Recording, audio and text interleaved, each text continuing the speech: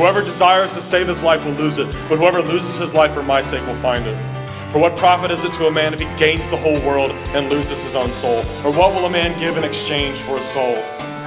Let him deny himself is the call of Christ.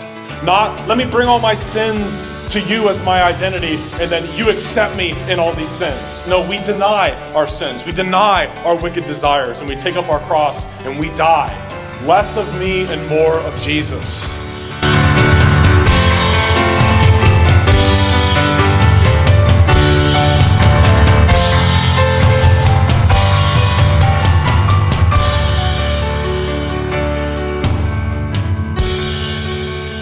Welcome to the Protestant Witness. This is Pastor Patrick Hines here in Kingsport, Tennessee at Bridwell Heights Presbyterian Church in my quiet, nice study here in the Appalachian Mountains. I am so blessed to be here at this church and to have a nice study with a computer and all my books and all this stuff. And it still blows my mind that they actually pay me to come in here and study and write sermons. I still can't believe it. I was a computer programmer for 11 years and sweat bullets to get through seminary while I had a bunch of kids, and it was a tough experience, but God has really blessed my life and has just been so good to me.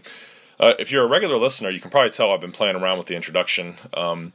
That is actually a piano piece I wrote a long time ago, and there's a fellow here at church who's very into music and was part of a band and is quite the drummer. And I gave him a copy of a CD that I had produced. Oh goodness, that's been probably 10 years ago. I wrote 11 or 12 songs, and then I arranged about 9 more, just different hymns and things like that. But that was a composition I put together for the piano, and when he heard my CD, he was like, oh, I'm going to put drums on top of some of these songs. And at first I thought, I don't think that would really sound very good. But especially that particular piece really sounded great. I couldn't believe it. He emailed me a sound file because he's got professional recording equipment, and it just sounded so much better with drums on it. So I'm going to be using some of my own music for introductions. That way there's no copyright because it's not copyrighted, and I wouldn't sue myself for using it. So anyway, today I would like to go over the issue of Sola Scriptura. I'm going to put out here a sermon I preached on Sola Scriptura at the 500th anniversary conference. We did that conference last year. During October, it was our church's fall conference, and we had to get as our speaker none other than me, because every other good speaker in the world was already speaking somewhere else. So I actually preached all these sermons. I did I did six. I did six because I did all 5 solas, and then they wanted me to do one on the life of Martin Luther, and that's something I've studied a lot over the years. I've read many Luther biographies, and I've always found him to be a fascinating person. But I actually did all these sermons at another church in our presbytery that invited me down to speak there, and that was a really, really great time of fellowship, and we had Q&A and everything else. But so this installment of the Protestant Witness today is fitting because Sola Scriptura is one of the most important truths that there is. That opening chapter of the Westminster Confession is vitally, vitally important. Our doctrine of Scripture is critical to the life of the church, and the fact that when we say Sola Scriptura, what we're talking about there is the number of God-breathed sources of divine revelation. So when you ask the question, is God speaking to us today? Well, yes, He is. He speaks every day in His Word. But the former ways of God's revealing His will unto His church and to His people have now ceased. So we don't look for messages in tongues, and we don't look for words from God or anything like that, because everything that we need to know is contained in the Scriptures of the Old and New Testaments. And one thing I pointed out in all these talks that I did, and I may go ahead and post on the Protestant Witness here, all the talks I did at that conference, since it's Reformation time, and there's always the need to go over the great solas, because the solas protect pure Christianity, and the solas are vitally important. We believe in the solas, the sola scriptura, Scripture alone, sola fide, justification by faith alone, sola gratia, that we're saved by the grace of God alone. And of course, sola gratia really is a shorthand way of saying unconditional election. We're saved by Christ alone, solus Christus, not by Mary or saints or anything that we do. And everything is to the glory of God alone, soli Deo Gloria. And such vitally important truths, we hold to the solas over against everybody else's ands. There's a great chapter in Robert Raymond's book called the Reformation, the Reformation's Conflict with Rome, Why It Must Continue. Great little monograph by the late Dr. Raymond, that's spelled Reymond. And he has a chapter in it called Protestantism's Alones versus Rome's Ands. Because with them, they believe in Scripture and tradition and the teaching magisterium of the church. It's justification by faith and works, grace and merit, Christ and saints and Mary and etc. and so on and so forth. So the solas are simply a way of protecting pure biblical Christianity, and so this installment of the Protestant Witness is going to be the message I preached on the doctrine of Scripture, Scripture alone, and why that is absolutely vital to the life of the church. I hope you enjoy it. Please take your Bibles and turn to Matthew chapter 15. Matthew 15, 1 through 9 is our scripture reading for this first talk on another all-important topic, sola scriptura. Matthew 15, 1 through 9. Matthew chapter 15, 1 through 9. It just says one preparatory remark. Yes, sir?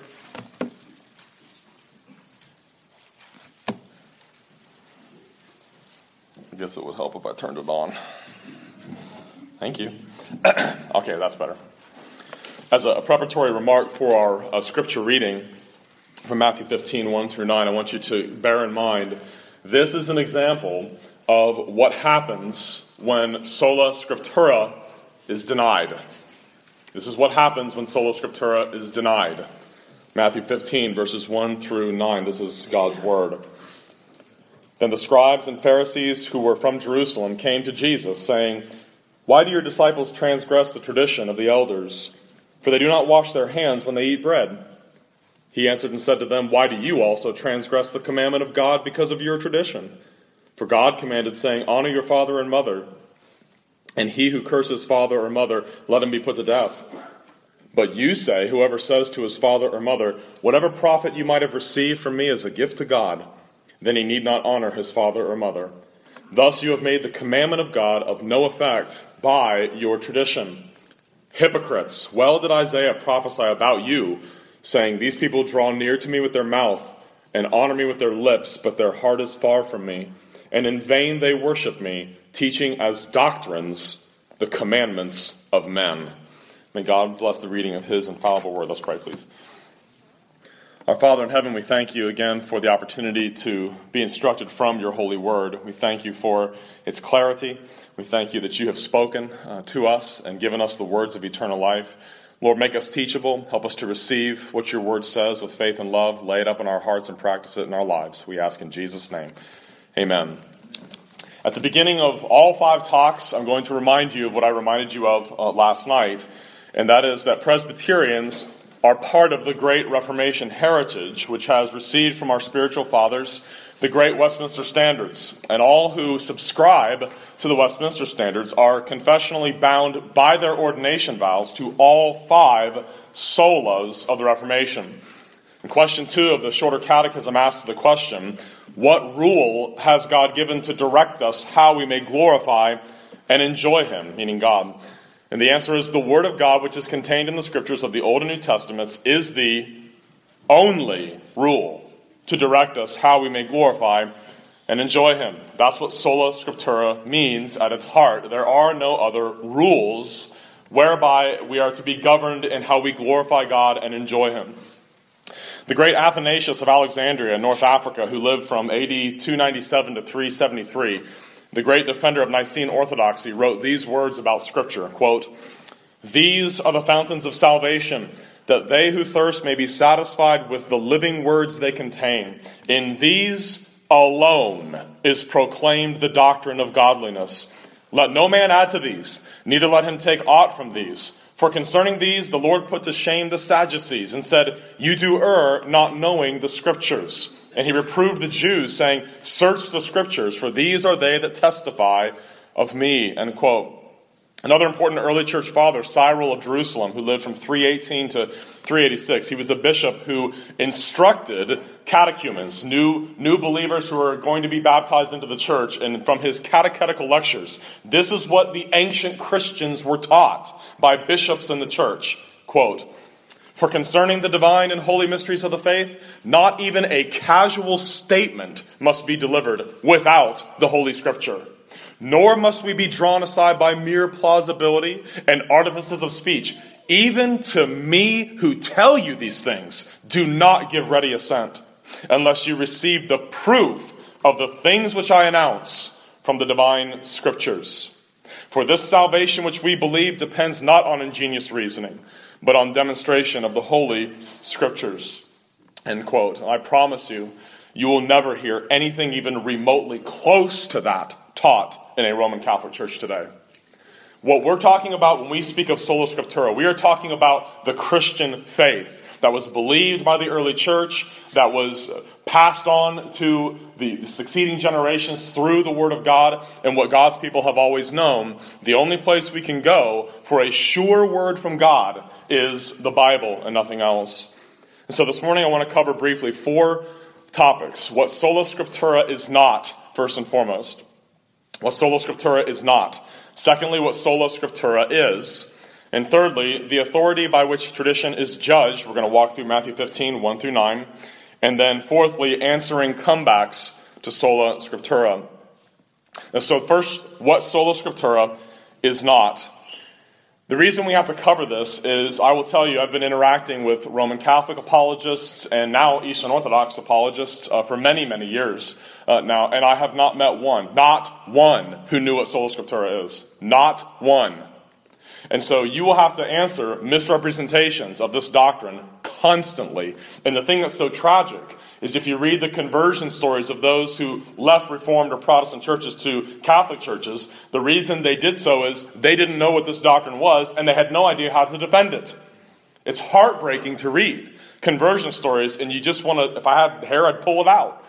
What are these people being taught about the nature of Scripture, and what are they being taught about what was recovered in the 16th century that is vouchsafed to us in our confessions and in Scripture? So you need to know 5 things sola scriptura is not. I have heard all 5 of these misrepresentations in the recent past. First, sola scriptura is not a claim that the Bible contains all knowledge. The Bible cannot help you figure out how to program the clock in your car, where you should make an incision to do an appendectomy, or how to cook lasagna. Secondly, sola scriptura is not a claim that the Bible contains all religious knowledge. Opponents of sola scriptura misrepresent it in this way constantly. For example, Roman Catholic writer and founder of the Catholic apologetics organization called Catholic Answers, a man named Karl Keating, cites John 21, verse 25, which says, "And there are also many other things that Jesus did, which, if they were written one by one, I suppose that even the world could not contain the books that would be written." Amen. And then Karl Keating says this, quote, "The Bible actually denies that it is the complete rule of faith. John tells us that not everything concerning Christ's work is in Scripture." And he cites John 21, 25.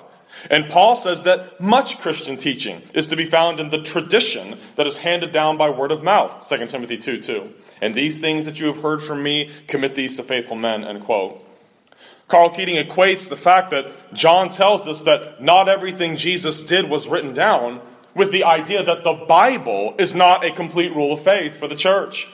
Now, our response to this is rather simple. Does the fact that the Bible does not record everything Jesus did mean that the Bible itself is not a complete rule of faith? Obviously not. Think about these questions. Do we need to know how often Jesus got his hair cut? Do we need to know what was on the menu at mealtime for the disciples? Do we need to know every single word that ever came out of Jesus' mouth? Do we need to know what color clothes Jesus preferred to wear? Keating fails to notice that the same writer, John, tells us a little earlier in that same gospel the following, quote, in John 20, verses 30 through 31. "And truly Jesus did many other signs in the presence of his disciples, which are not written in this book. But these are written, that you may believe that Jesus is the Christ, the Son of God, and that believing you may have life in his name." The Bible itself tells us we don't need to know everything that Jesus did in order to have life in his name. But the things that we do need to know have been written down for us in Scripture.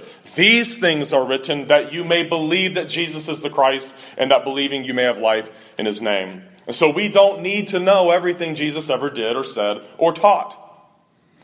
Thirdly, Sola Scriptura is not a denial of the authority of the church to teach and preach God's truth. I had to do 2 videos just this past week with a convert to Eastern Orthodoxy on this very problem. Hit with the exact same misrepresentation again. Sola Scriptura is not a denial that the church has authority to teach and preach God's truth. Opponents of Sola Scriptura often present to us what is known as the fallacy of the false dilemma, or false dichotomy. That is, presenting 2 options as if they're your only choices.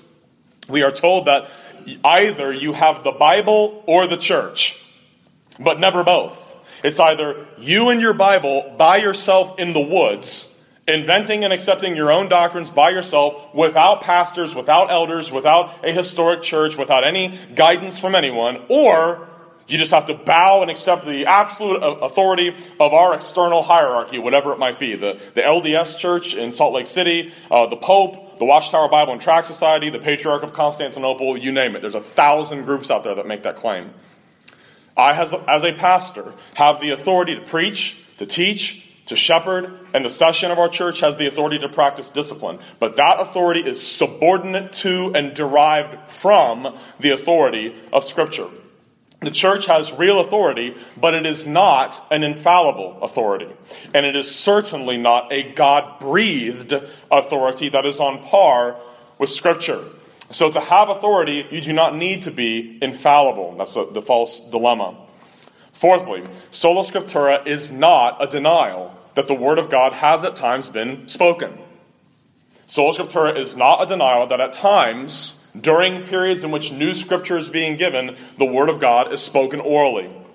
Opponents of Sola Scriptura will inform us constantly that the apostles preached the Word of God and that what they preached carried the authority of God with it. And that is certainly true. It did.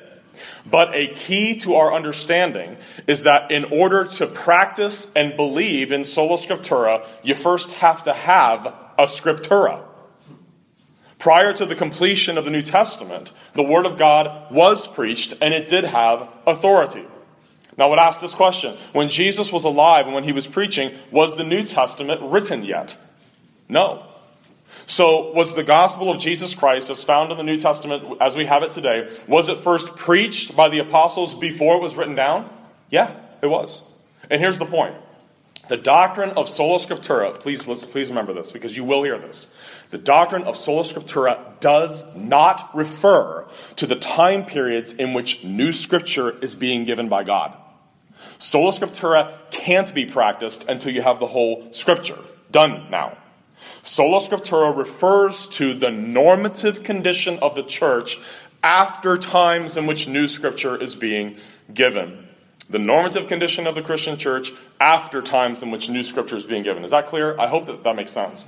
In other words, it's impossible to practice Sola Scriptura while new Scripture is being given during that time period. And yet opponents of Sola Scriptura point out constantly, the Word of God was being preached before it was written down. And we say, that's right, it was. It was being preached before it was written down. What we deny is this, that there were essential truths to the Christian faith that were only preached and not written down.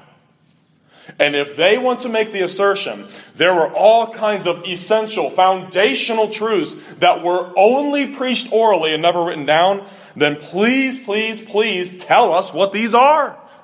And show us that the early church believed in them. And that's, when you ask that question, that's when people have to go get their cat's teeth flossed. Because they don't know. And they can't tell you either. It's a shell game, folks.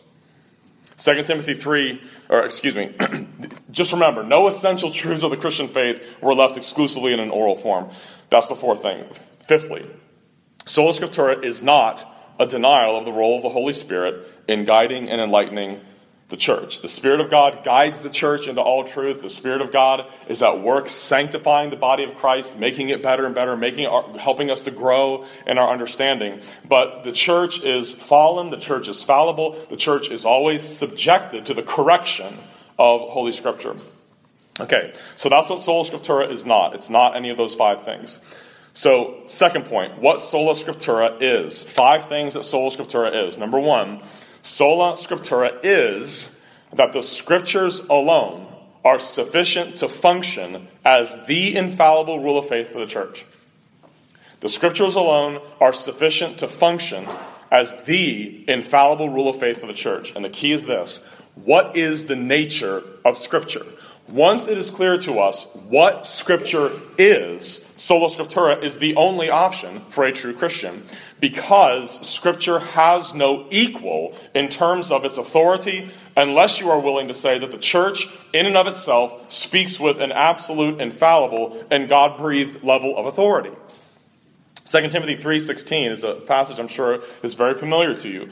All Scripture is God-breathed and is profitable for doctrine, for reproof, for correction, for instruction in righteousness. Friends, the only thing in the entire universe that has that adjective, God-breathed, properly predicated to it, is Scripture. Scripture alone is theopneustos, God-breathed.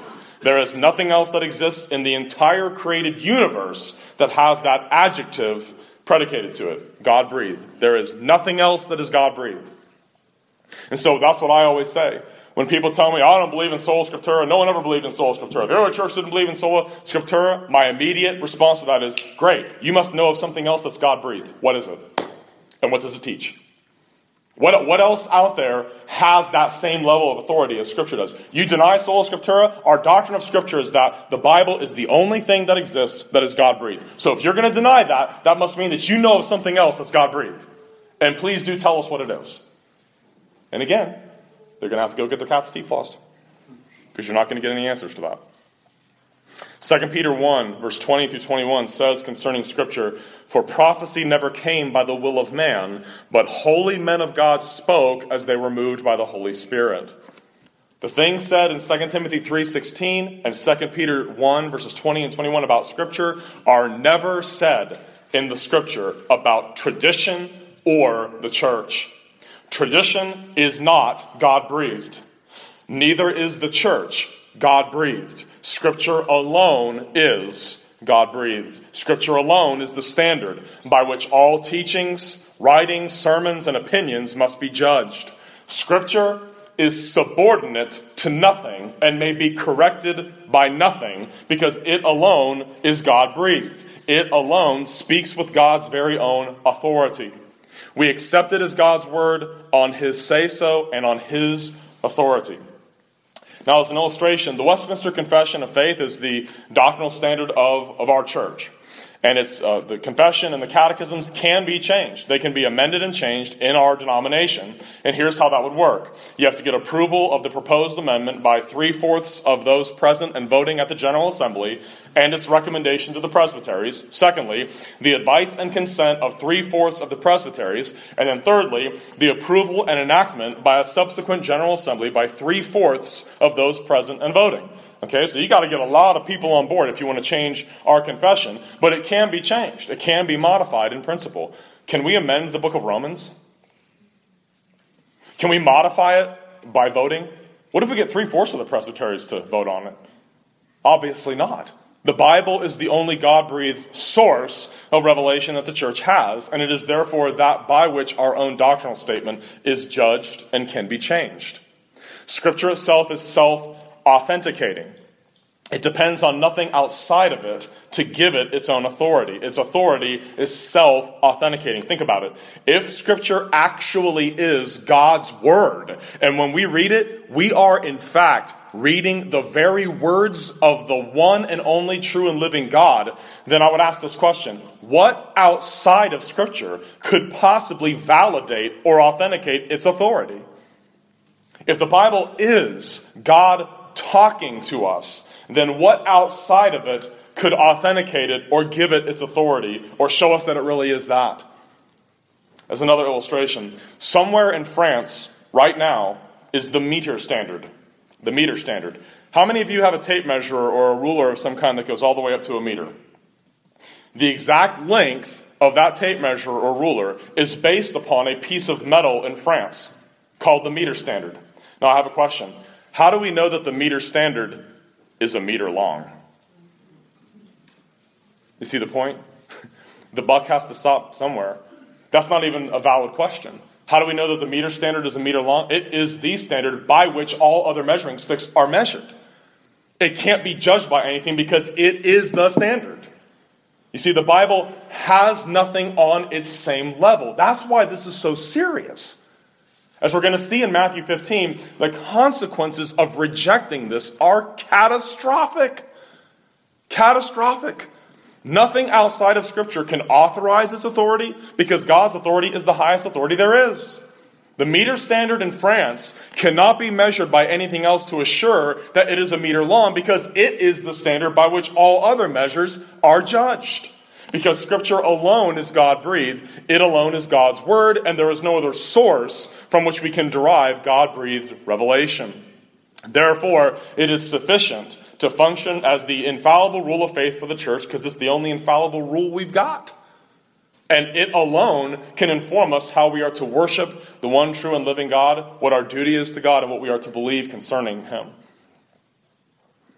Sola Scriptura, secondly, is that everything one must believe to be a Christian is found in Scripture and in no other source. That's the second thing. Sola Scriptura is that everything one must believe to be a Christian is found in Scripture and in no other source.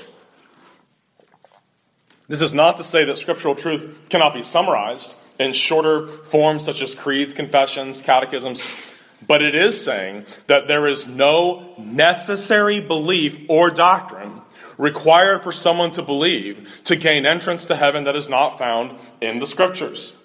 Now, when I've pressed knowledgeable Roman Catholics and even knowledgeable Eastern Orthodox folks with this point and said, what essential truths were passed down orally that are not found in Scripture? And they'll quote a man named Basil of Caesarea who wrote a book on the Holy Spirit. There's some quotations from him that are used very often because he speaks about traditions that were not written down, such as we're supposed to face east when we pray and how to cross yourself properly and everything else. Folks, are those essential truths? Does the Bible tell us what direction we're supposed to face? Is it even important? Of course not. Are we supposed to cross ourselves? Of course not. There's nothing like that. That's part of the Christian faith. Are they really saying that's essential for us to believe?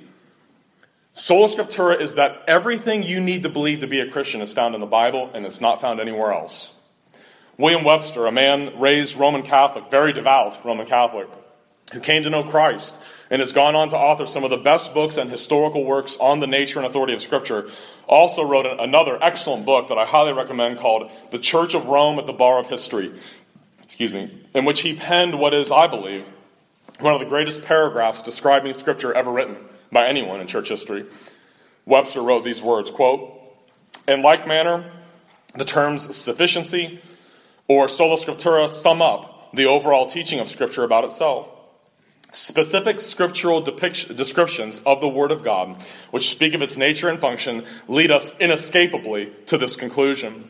The following are some of the words which tell us how God would have us regard His Word.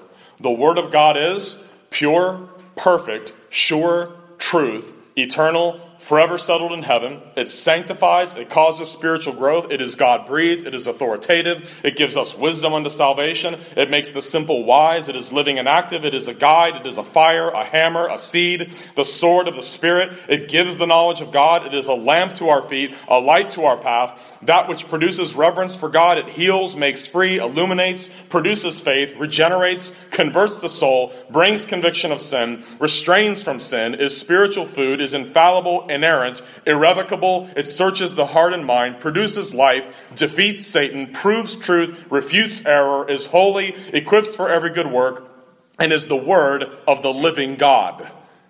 It is impossible to find a more convincing argument for the sufficiency of Scripture than these descriptions, and no such language is ever used about tradition in the Scriptures. End quote. Scripture sounds pretty sufficient, doesn't it? When you look at God's own descriptions of it in the Scripture itself. Thirdly, sola scriptura is that which is not found in Scripture, either directly or by necessary implication, is not binding upon the Christian's conscience. that which is not found in Scripture, either directly or by necessary implication, is not binding upon the Christian's conscience. Our Westminster Confession in chapter 1.6 says, "The whole counsel of God concerning all things necessary for his own glory, man's salvation, faith, and life, is either expressly set down in Scripture, or by good and necessary consequence may be deduced from Scripture, unto which nothing at any time is to be added, whether by new revelations of the Spirit or traditions of men." And so that which is not found there, either explicitly or by necessary deduction, is not binding upon the Christian's conscience. Fourthly, sola scriptura is, Scripture reveals those things which are necessary to be saved. Scripture reveals those things which are necessary to be saved. Even young children can understand perfectly the proper relationship between faith in Jesus and good works when it comes to being saved and going to heaven. Ephesians 2, 8 through 10 is a test case. I've walked all my children through it when they're about 7, 8, 9 years old, and have tried to play devil's advocate, have tried to trip them up and confuse them. And I've seen them go back to the text and say, but that's not what it says. That's not what it says. Listen to it. "For by grace you have been saved through faith, and that not of yourselves. It is the gift of God, not of works, lest anyone should boast. For we are his workmanship, created in Christ Jesus for good works, which God prepared beforehand that we should walk in them." And I've walked through that passage with a 7, 8, or 9-year-old that's learning to read and said, no, what this means is, initially we're saved by grace. And God gives us grace, and that's how we start the Christian life. And then God has ordained that we would walk in good works, and then those good works help us to be saved. And to see those little eyes go back and go, but that's not what it says, Dad. It says not by works, lest anyone should boast. Well, yeah, initially we're saved by grace, and then we have to work it out in our lives. And then that we help contribute to it with the work of God's grace, working in us and Christ in us and everything else. But that's not what it says, Dad. It's easy. You see, people should be able to look at it, and you see it right there. Scripture reveals those things which are necessary to be saved, and even a child can understand those things. You don't need a theological education to understand the Bible. It does make sense. Fifthly, sola scriptura teaches that all traditions that claim authority are subject to the higher authority of Scripture. Now, I'd like you to take your Bible again. Look at Matthew 15, 1 through 9. I want you to see this. This is our blueprint for judging what men say and teach. Let's walk through this passage and learn from the example of the Lord Jesus when it came to the issue of traditions that men try to bind our consciences to. Notice how Jesus addresses such claims, but I want you also to notice this. I want you to notice this and make a mental note of this. The blinding power of tradition once it's accepted as divine revelation. What I mean is this, the tradition, the Korban rule, as we're going to see here, so plainly and obviously made void the commandment of God to honor your father and mother, but the scribes and Pharisees could not see that. They could not see how clearly this tradition negated the Word of God, and that illustrates the incredible danger of rejecting sola scriptura and elevating anything to the same level as Scripture. Once somebody does that, once someone abandons sola scriptura and embraces something outside of Scripture, whatever that other thing is, makes the Bible irrelevant. And everyone here that's ever tried to witness to someone who doesn't believe in sola scriptura knows exactly what I'm talking about. You walk people through the clearest of passages, and it's like shooting a BB at a Sherman tank. It has no effect on them at all. Because once sola scriptura has been abandoned, whatever that other thing is, that is the ultimate authority, not what God says. Look at verse 1 and 2. Then the scribes and Pharisees who were from Jerusalem came to Jesus, saying, "Why do your disciples transgress the tradition of the elders? For they do not wash their hands when they eat bread." Now, what is this tradition of the elders here? These are an extra biblical body of teachings passed down from the great rabbis and the great Jewish thinkers through the centuries, gathered together and compiled into what's called the Talmud. The Talmud consists of 63 tractates, and in printed form today consists of more than 6,200 pages of information. Many of the things contained in these writings were considered by the Jews to be divine in origin and on the par with the Old Testament itself. In fact, what's called the halakha of the Jews, the fence that they built. These were rules that the Jews had constructed around the Old Testament law in order to prevent them from the possibility of violating it. They didn't wash their hands for sanitary reasons, but rather, quote, for fear that the hands had brushed against a Gentile or against something belonging to a Gentile, end quote, and things like that. The Jews also refused to write the covenantal name of God in Hebrew. They wouldn't use the Tetragrammaton, the Yahweh. Instead, they replaced it with Adonai in Hebrew because they might accidentally have a bad thought when they're writing God's name, and therefore they took his name in vain. Trying to put up laws to prevent you from getting close to the other laws, that is just as much a violation of God's law as disobeying them directly. We are not to add to or take away from God's law. And so that tradition was very much ensconced in the thinking of the Jewish people at that time. One commentator wrote this, quote, Jesus and his disciples observed the Levitical law but disregarded the rabbinical tradition. Yet they did so not because human customs as such are to be disregarded, but because the Pharisees considered the tradition as binding the conscience by divine authority, binding it even more severely than the written law of God, end quote. And what does this sound like?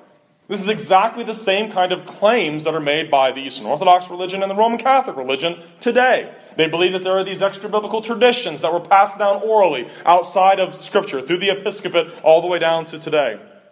Jesus is here going to bring up one of these divinely authoritative traditions and show how obviously and plainly it transgresses the fifth commandment in God's law. Look at verses 3 through 6. He answered and said to them, "Why do you also transgress the commandment of God because of your tradition? For God commanded, saying, 'Honor your father and your mother, and he who curses father or mother, let him be put to death.' But you say, 'Whoever says to his father or mother, whatever profit you might have received from me is a gift to God, then he need not honor his father or mother. Thus you have made the commandment of God of no effect by your tradition.'" And here we have hypocrisy personified in the scribes and Pharisees. While they, on the basis of man-made traditions, pretend to find fault with the sinless Son of God, they themselves, by their traditions, have a very clear violation of a very simple and clear law of God, the fifth commandment, honor your father and your mother. And here we see the power of human tradition and the devastating consequences of rejecting sola scriptura. Very sadly, once human beings, as I said, invent, elevate, and accept something outside of Scripture as having divine authority, that something outside of Scripture will become their absolute, unquestioned, and dominating authority in their life, regardless of what Scripture says. More often than not, they will be completely blind to this fact. Once an authority has been embraced outside of Scripture, what the Scripture says becomes irrelevant to that person, no matter how plainly and obviously it is contradicted by Scriptures. Think about the Pharisees and their devotion to the law of God, their memorization of it, their desire to follow it down to the minute details. And yet, by establishing their traditions as authoritative and divine, they would embrace and believe in traditions which so plainly and obviously, so right on the face of it, denied that very law that they claim to love. Isn't that amazing? In one of those 63 tractates in the Talmud, there is one called Tractate Avot, the Tract of Our Fathers. That's where the Korban rule comes from, what Jesus is talking about here. Look at it again in verse 5 and 6. "Whatever profit you may have received from me is a gift to God." Verse 6. "Then he need not honor his father and mother. Thus you have made the commandment of God of no effect by your tradition. Hypocrites, well did Isaiah prophesy about you, saying, 'These people draw near to me with their mouth and honor me with their lips, but their heart is far from me. And in vain they worship me, teaching as doctrines the commandments of men.'" Notice that in the mind of Jesus, when traditions or extra-biblical ideas are elevated to the realm of divine authority, we are no longer worshiping God, even if we think we are. You see how devastating this is? How serious this is? Verse 9, you see it? Verse 9? It is possible to worship God in vain. In other words, it's possible to think that you are worshiping God when in point of fact you're worshiping Satan. When we believe doctrines not taught in Scripture and worship in ways God has not commanded us to, our worship of God becomes vain, void, and we are not drawing near to God. We are only drawing near with our lips, but our hearts are far from God. Matthew 15, 1 through 9 is Jesus' blueprint for judging all claims that people make for tradition. And once people have embraced a tradition outside of Scripture, they will believe things that are direct denials of biblical truth, and they won't even be able to see it. I sent a video to an Eastern Orthodox convert of the Patriarch of Moscow engaging in some of the most vile acts of idolatry I've ever seen in my life. This guy bowed over and over, forehead to the ground in front of a wooden cross, kissing the wooden cross, putting it back on a stand, getting back down on his face, waving incense in front of it, men circling around it, all bowing down together, the whole congregation, everyone bowing down to this wooden cross. And I said to this guy, look at the second commandment. You shall not make for yourself a graven image in the form of anything that is in heaven above, or that is in the earth beneath, or that is in the water under the earth. You shall not bow down to them, nor serve them. For I, the Lord your God, am a jealous God. What is this? This is a violation of this commandment. And his answer was, well, that's not really a graven image. Our graven images aren't real graven images. And I pointed out, I said, look, you are illustrating exactly the problem here. Once you have denied sola scriptura, you will engage in direct disobedience to the word of God and think you're glorifying God doing it. Notice what happens in Matthew 15, verses 1 through 9. You see what happens there? When Jesus points out the painful, obvious truth. This Korban rule from the Talmud, it negates the fifth commandment. You're supposed to honor your father and mother. You can't just cast them out on the street and say, hey, whatever I would have used to take care of you is a gift devoted to God. Jesus said, you are negating the word of God for the sake of your tradition. Notice, not a single Pharisee stood there and went, yeah, he's right. That does negate the fifth commandment, doesn't it? Boy, we got to change that. They didn't care. I've never understood it. This passage taught me, of course, once someone has rejected sola scriptura, once they've embraced something else, that something else becomes their authority. And they will get on their faces in front of idols and look at you right in the face and say, I'm not violating the second commandment. I'm not engaging in idolatry because these aren't real idols anyway. And it's a different kind of worship. It's not really the worship of latruo, as the Greek term says, latruo, to worship. This is just douliuo. This is just service. This is a lesser form of worship. So it's not really idolatry. It doesn't really count. Yeah, and I've got a bridge I'd like to sell you. You see how serious this is? It's heartbreaking to me when people can't defend sola scriptura, when they're taken in by those kinds of arguments and end up in those kinds of false religions. It's devastating. It's so sad. But Jesus gave us the blueprint. Always remember that. I want you to remember for the rest of your life, the Pharisees who were the experts in the law, who had every word of the Old Testament memorized, could not see that their tradition was causing them to negate the fifth commandment. Plainly, obviously, bonehead obvious. Anyone can see it except them. Once sola scriptura is denied, people will believe the most absurd things and engage in the most absurd acts. I've watched videos in Catholic countries of people having themselves crucified every Easter. And then getting down and thinking, well, I had a vision of Mary, and Mary told me to do this every year as an act of service to God, and it'll get time out of purgatory for me. What are you talking about? What does that have to do with anything? Well, they don't believe in sola scriptura, of course. Of course. So always remember that. This is a vital truth. It's not just some Reformation slogan. This is the Christian faith. Fourthly and finally, answering comebacks to sola scriptura.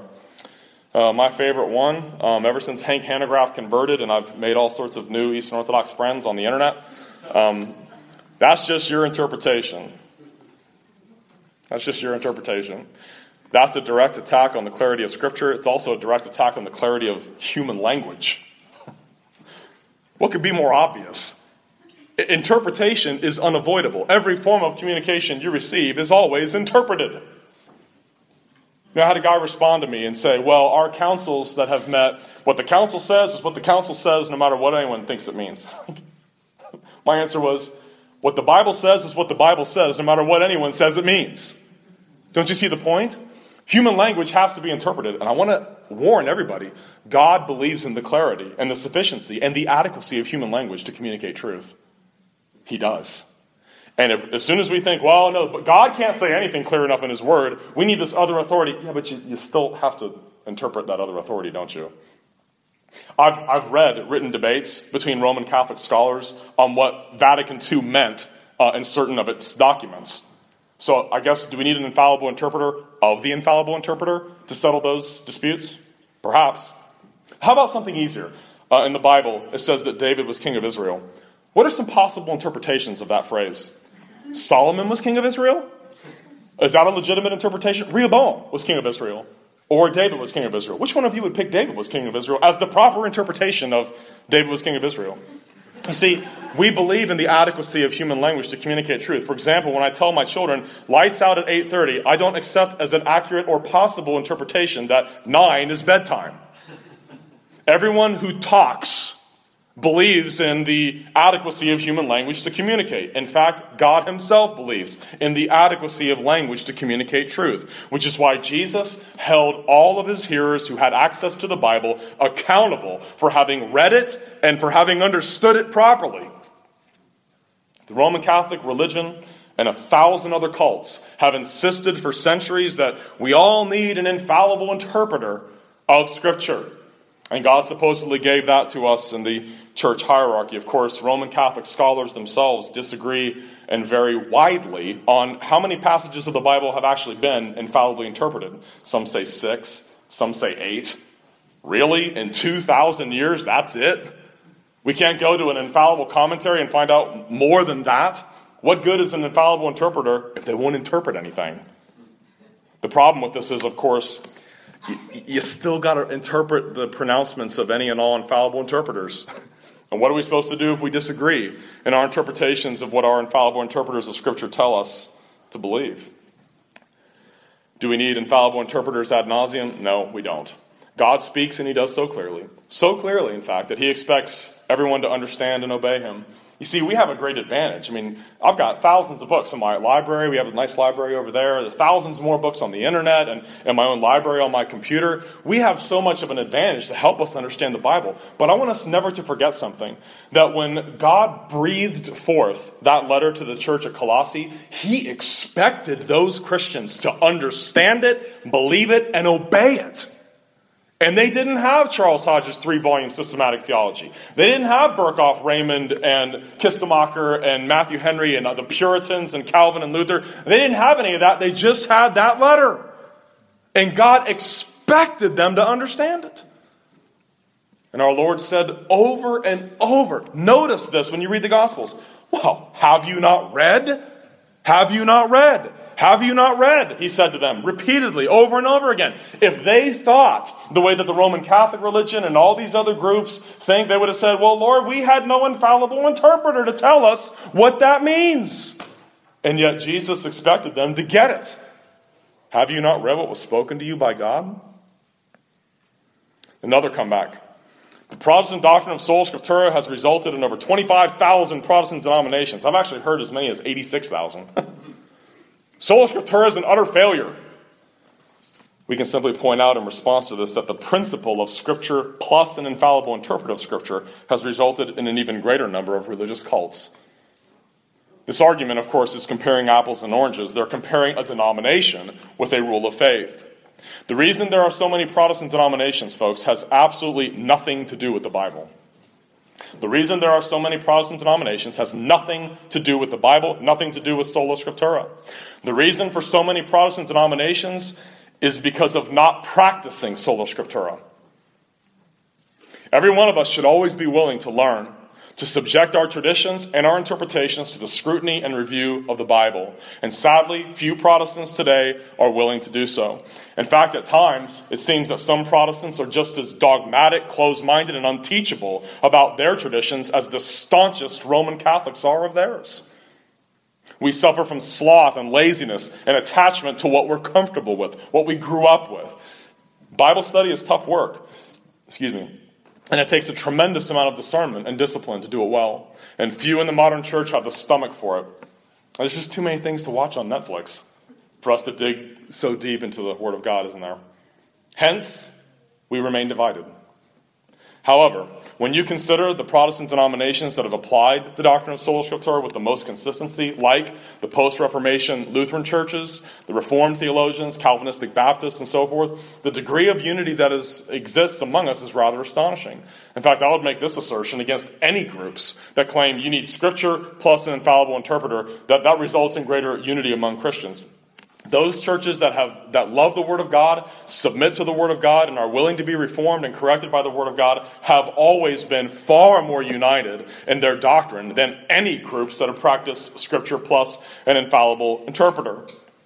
Think about the groups that have practiced sola scriptura. Think about Reformed Baptists. Think about the Continental Reformed tradition, and think about Presbyterians. Same God, same gospel, same Christology, same doctrine of justification, same doctrine of sanctification, same basic ecclesiology, so on and so forth. Think of groups that practice Scripture plus an infallible interpreter. The Mormon Church, the Jehovah's Witnesses, and Roman Catholicism. Different God, different gospel, different Jesus, different way of salvation. Scripture plus an infallible interpreter is an utter failure. And if everybody practiced sola scriptura, everyone would be a Presbyterian. Got an amen from that. That's good. That's good.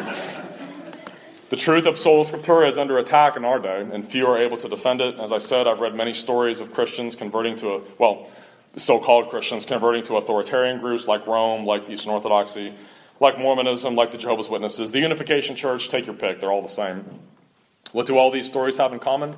An inability to defend the Christian, biblical, ancient, patristic, and historic doctrine of sola scriptura. One of the key texts that's often misused is 2 Thessalonians 2:15. I have had this passage quoted to me 4 times in the last 3 days. 2 Thessalonians 2:15. Therefore, brethren, stand fast and hold the traditions which you were taught, whether by word or our epistle. Opponents will say, see, Paul is telling the Thessalonians and us today that we're to hold to everything he taught, whether it was spoken orally or written in Scripture. See, Paul himself pointed to 2 sources of the traditions that we're to hold to. An oral tradition and a written tradition. And these are 2 separate sources of doctrine. Each is distinct from one another. Now, what's the problem with this understanding of that passage? It assumes that what Paul taught them orally while he was with them is different in substance and doctrinal content from what he taught them in writing. And if you're going to make that assumption, I challenge you to back it up. Are you seriously telling me, Roman Catholic apologists, are you seriously telling me that bishops at the Council of Nicaea believed what you believe today about the papacy, the priesthood, purgatory, indulgences, the Marian doctrines, the Mass, and everything else? Certainly not. Notice the text of verse 15. There is only one body of truth delivered in 2 ways, not 2 bodies of doctrine delivered in 2 ways. The Thessalonians are to hold to the traditions, one body of teaching, not 2 bodies of teachings. The teachings that Paul taught them, whether by word or our epistle. Paul is not referring to 2 separate and distinct bodies of doctrine. It's very interesting to me. This passage is quoted incessantly by Roman Catholic apologists and by Eastern Orthodox apologists for 2 different traditions. What does that tell you? Both of them are misusing it. If 2 groups whose traditions disagree with each other can quote the same passage, what does that tell you? Neither of them are understanding it accurately, because it can't be the proof text for both of those schools of thought. What did Paul teach them orally and in writing? The gospel. That is what Paul was telling them to hold fast to. The gospel. Not to some mysterious verbal-only traditions that would never be written down. The way this is misused, I have heard and read Roman Catholic apologists say that this is where Paul actually taught the Thessalonians about the papacy, about purgatory, about indulgences, about the doctrines of Mary. I've heard Mormons and other groups use it in the same way. This is where Paul taught the Thessalonians about how to become gods by being sealed in LDS temples and so forth. Here's how to challenge opponents of sola scriptura. What if I made this claim? I'm holding here in my hand a watch that is utterly unique. There's not a watch like it anywhere in the entire universe. Now, how could you disprove that claim? Show me another watch just like it, right? That's exactly what we're doing with Scripture. We're saying it has no equal, nothing else like it. Nothing else that is God-breathed. How can opponents of Sola Scriptura absolutely destroy our doctrine of Sola Scriptura? Just show us another source of God-breathed truth. Show it to us. If you know of something that Jesus or the apostles said or taught, please share it with me. I would love to see it. In a debate with noted Jesuit scholar Father Mitchell Pacwa on the doctrine of Sola Scriptura, Dr. James White asked him this direct question in cross-examination. After Pacwa himself, Father Pacwa cited 2 Thessalonians 2:15 as a proof text against Sola Scriptura. And White asked him this question, Father Pacwa, given your denial of Sola Scriptura as the sole source of what Jesus and the apostles taught, can you tell us a single word that Jesus or the apostles said or taught that is not found in the New Testament?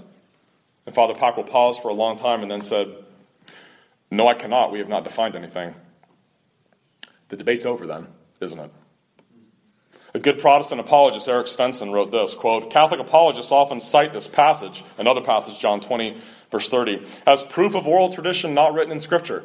But if this constitutes proof for non-inscripturated apostolic oral tradition, then it also provides proof that Rome has not held to that apostolic tradition, for Rome has not preserved any deeds or sayings of Jesus outside of the Scriptures that are considered authoritative and binding. Pat Madrid, when he was pressed by James White in a debate on Sola Scriptura, he cited 2 Thessalonians 2:15, and White pressed him. So you're saying that there are traditions that are outside of Scripture that are binding, and so help me, his answer was this. What he taught them was the canon of Scripture. So Paul taught the Thessalonians. Eventually you're going to have Matthew, Mark, Luke, John, Acts. Really? And he taught them that the Apocrypha was part of the Old Testament canon too. Folks, that is ludicrous. That's absurdity. You see, denials of Sola Scriptura and the claims made for knowing traditions or teachings the apostles and Christ gave to the church that were never written down always prove to be empty claims. Those who make such claims need to be forced to produce these unwritten traditions or withdraw the claim to have them at all. And when people cite 2 Thessalonians 2:15 as a proof text against Sola Scriptura, insist that they show you these traditions, what they are and what they teach. Another thing you need to know is that the claim to know extra-biblical inspired traditions is not a new claim. The very earliest believers in church history dealt with the exact same claims that we deal with today. Here's a quotation written by a Christian.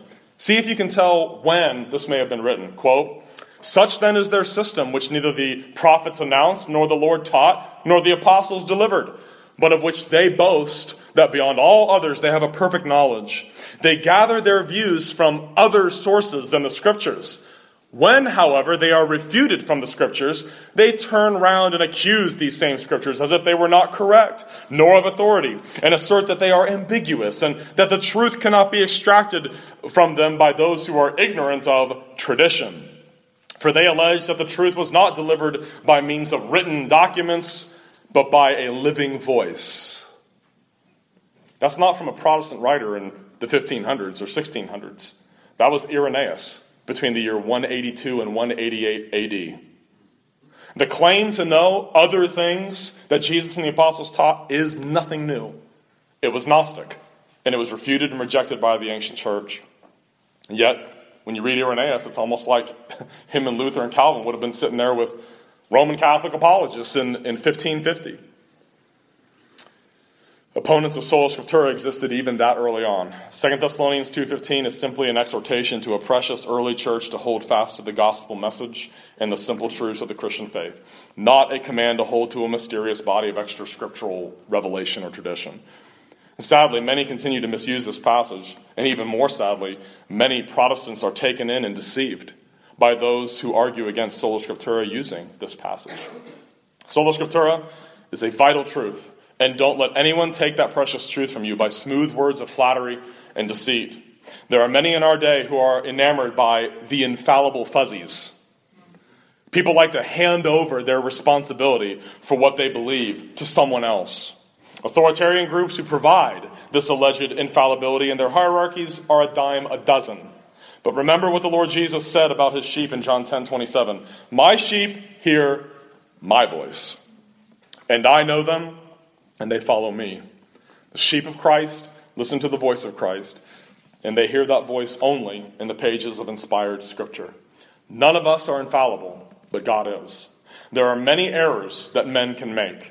Some are more serious than others. But the greatest error men can make is to think themselves incapable of error. We love and practice Sola Scriptura by submitting ourselves, our hearts, our actions, our priorities, and our beliefs to the authority of Scripture, and by always having a willingness to be corrected by what it says. Because only what Scripture says is what God says. Let's pray. Our Father in heaven, we thank you for giving us your holy word, for speaking clearly to us in it. We pray that you'd be with us and help us to be renewed in our zeal, to be students of the Word of God, to take in massive amounts of it every day, so that we are not tossed to and fro by every wind of doctrine, but that we would be established in the gospel, established upon the Word of God, and standing upon its rock-solid foundation. And we pray that you would bless us in our conference to that end. In Jesus' name, amen. Okay.